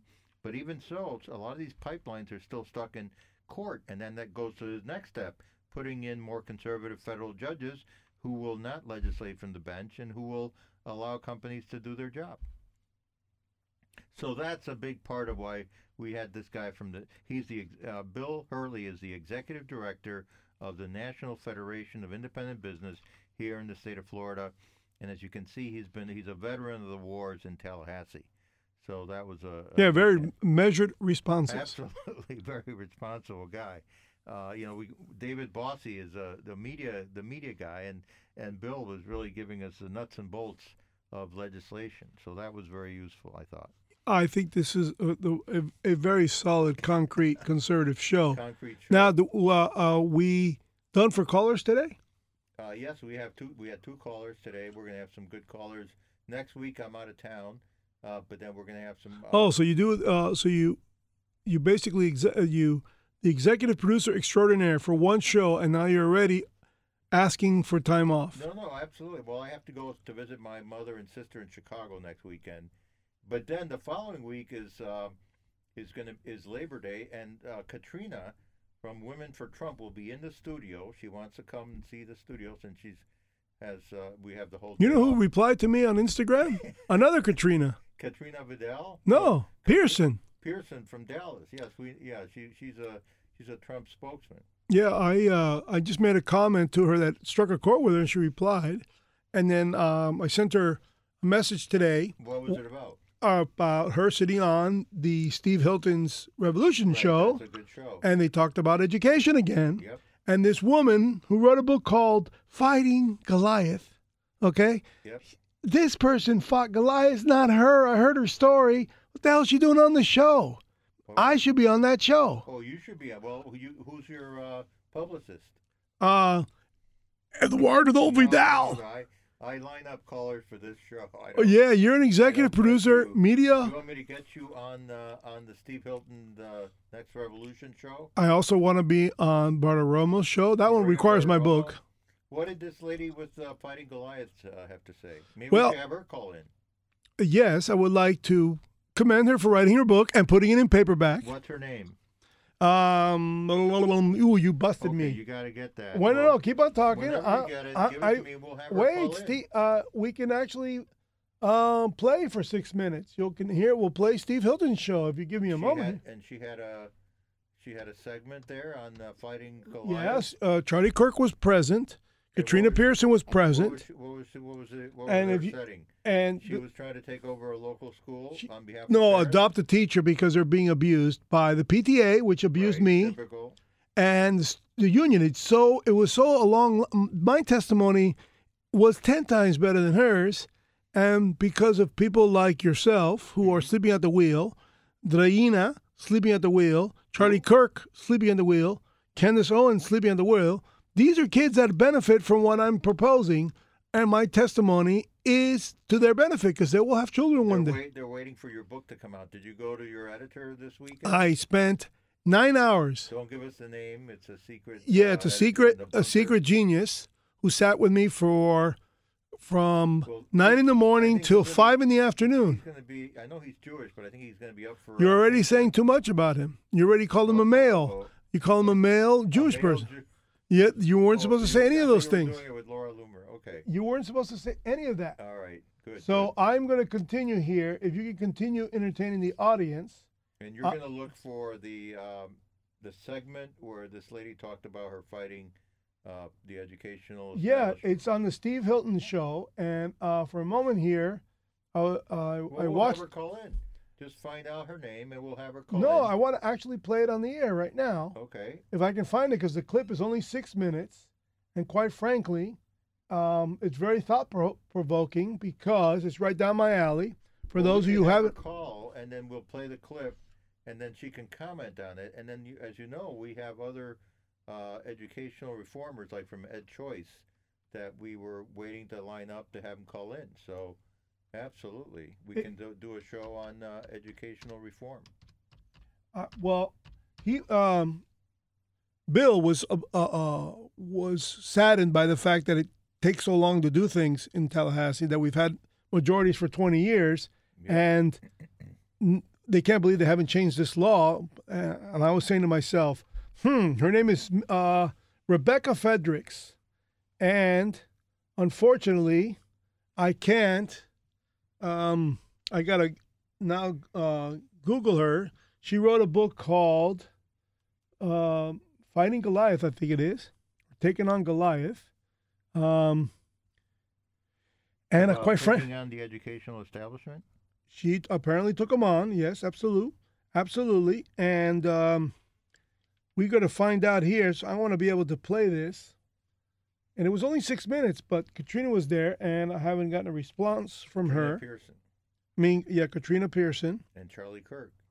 They were both there. Yes, absolutely. Mm-hmm. And give me a moment here, because I'm trying to put this on my phone so I can put it right into the microphone. And since, you call it, it's one of those things, we're going to go here and watch this. He's got his own, he's got an online version too. So you're letting me down. You mean you have an online version of this? Yes, I do.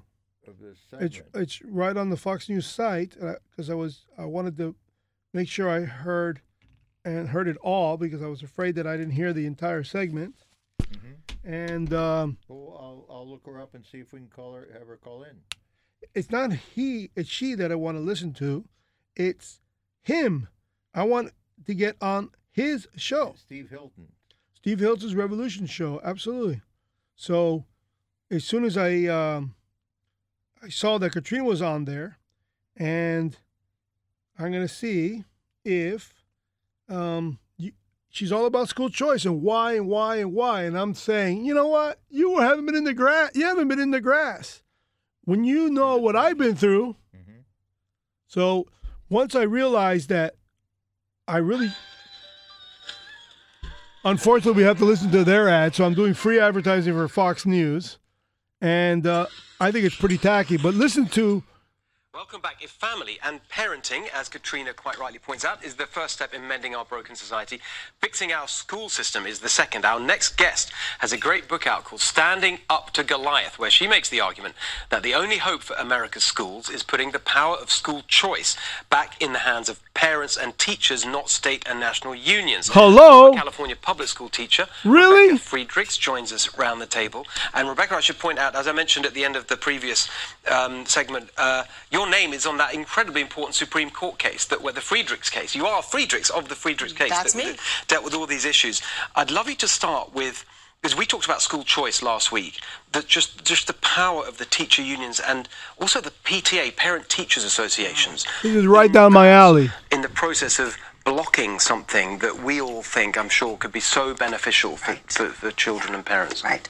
So there is only one reason America does not have school choice: teachers' unions. State and national teachers' unions, not the local ones, the nice teachers who care about kids. Mm-hmm. And the state and national teachers' unions have so completely bullied the PTA that in the 70s they asked me to resign PTA as into PTA a president. Stance of neutrality. Mm-hmm. So the PTA is no longer permitted to take any stance in opposition to the teachers' unions.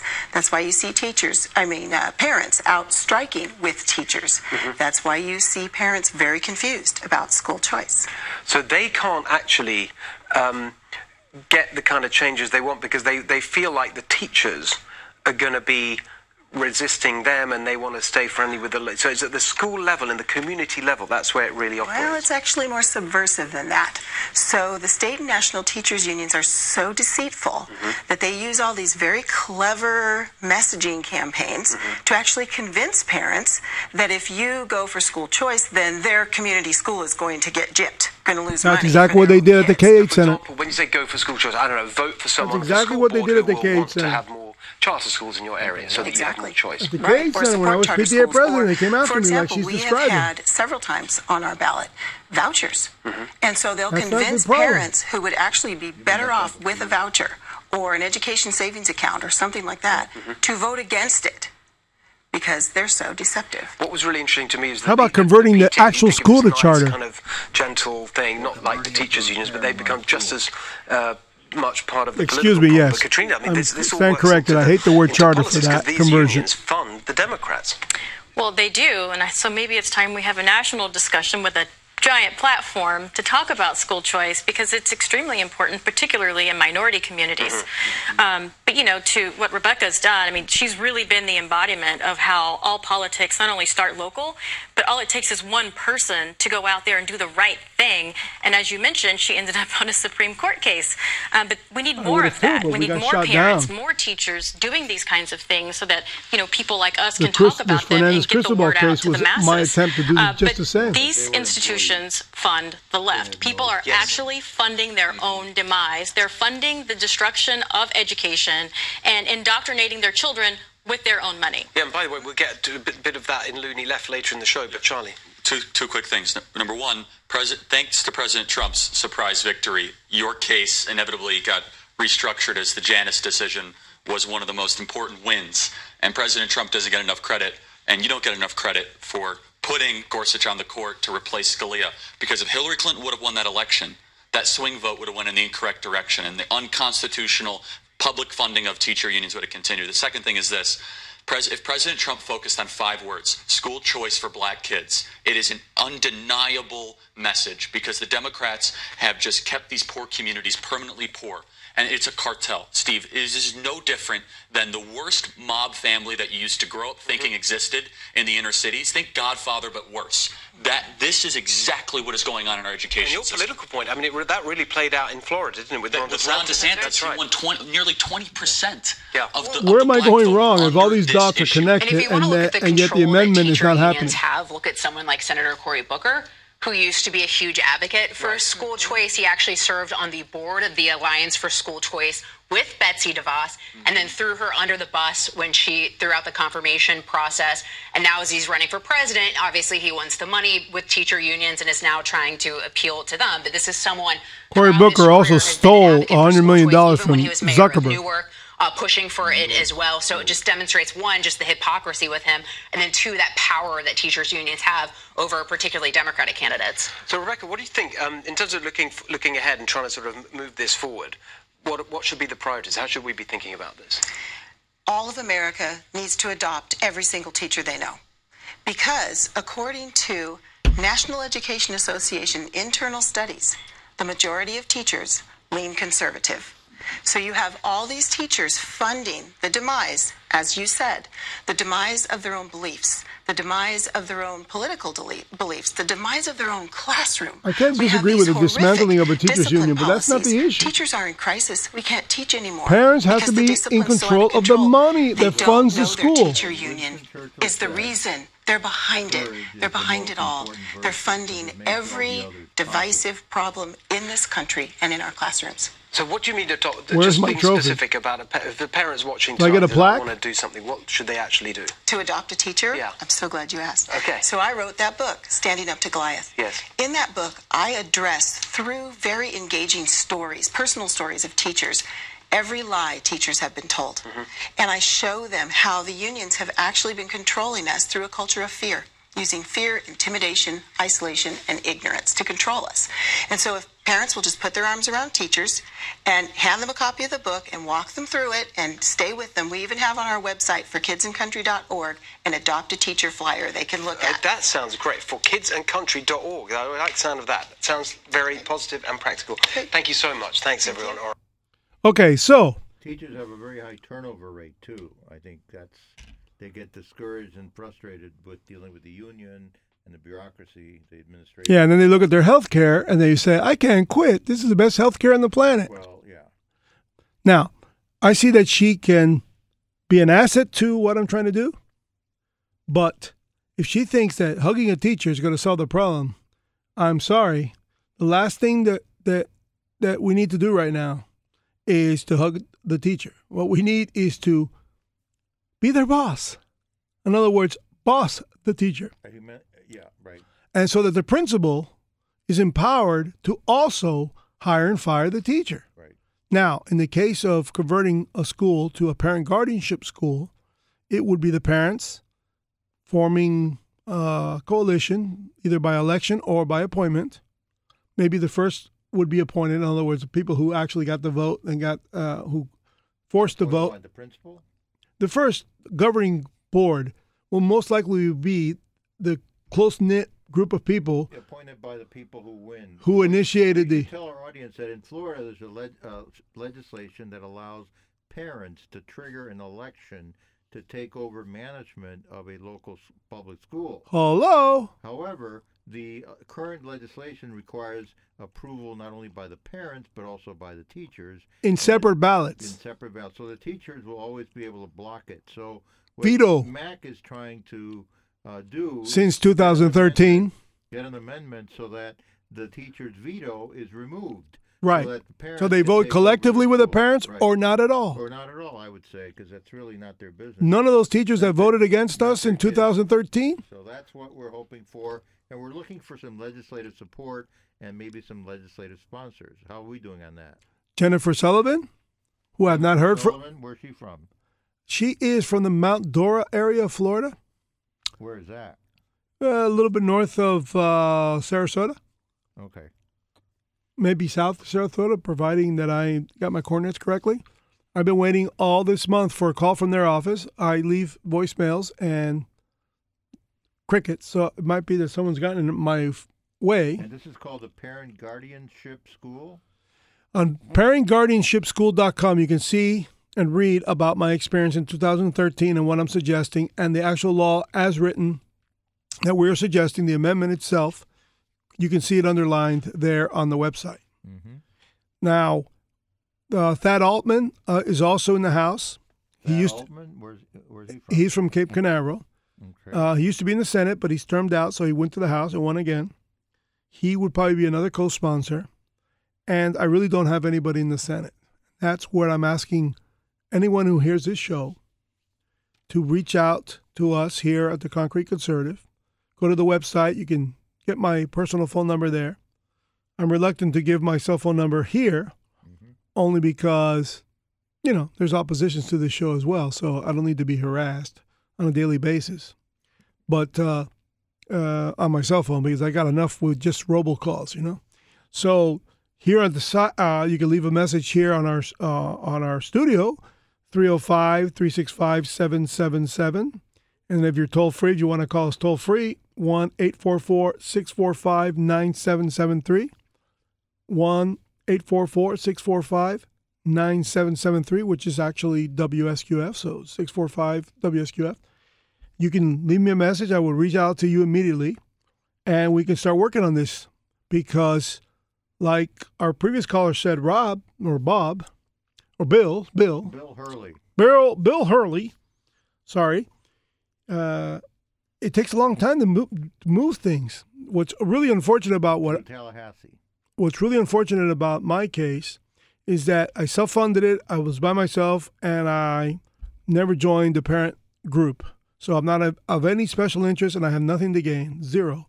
All I want is for parents to control the budgets of a school, save the surpluses, and renovate schools from within, and see the school bonds be extremely reduced for the average taxpayer who doesn't even have children in school anymore.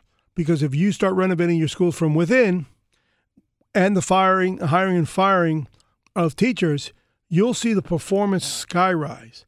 And you'll also see socialism organically being weeded out of the textbooks. Why? Because guess what? If you're not buying textbooks and you're reading just the classics, kids will go back to the origins of education. Right now, half of our local taxes go to the Board of Education. Absolutely. And we're not getting our money more. That's what Katrina said in the video. She said that they're funding the indoctrination of your children. 1,000 students in Dade County.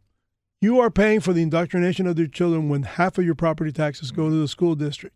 And in these large school districts like Miami, which is the fourth largest, the teachers union came after me, the PTA came after me, Miami-Dade PTA, they all demanded I resign in the middle of this election, or actually the week before the election, to kill the messenger. And they succeeded, 83-0 as teachers. and 531-31 as parents. Yeah, well, the parents need to show more courage. Well, if they weren't South Americans that had no idea. And they were allowed to vote? They were allowed to vote. They only had children in the school. You can vote.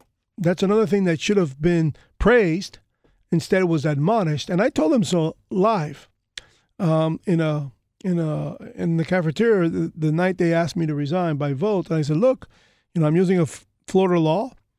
I don't have any desires to pass this motion as a school board, as a PTA board.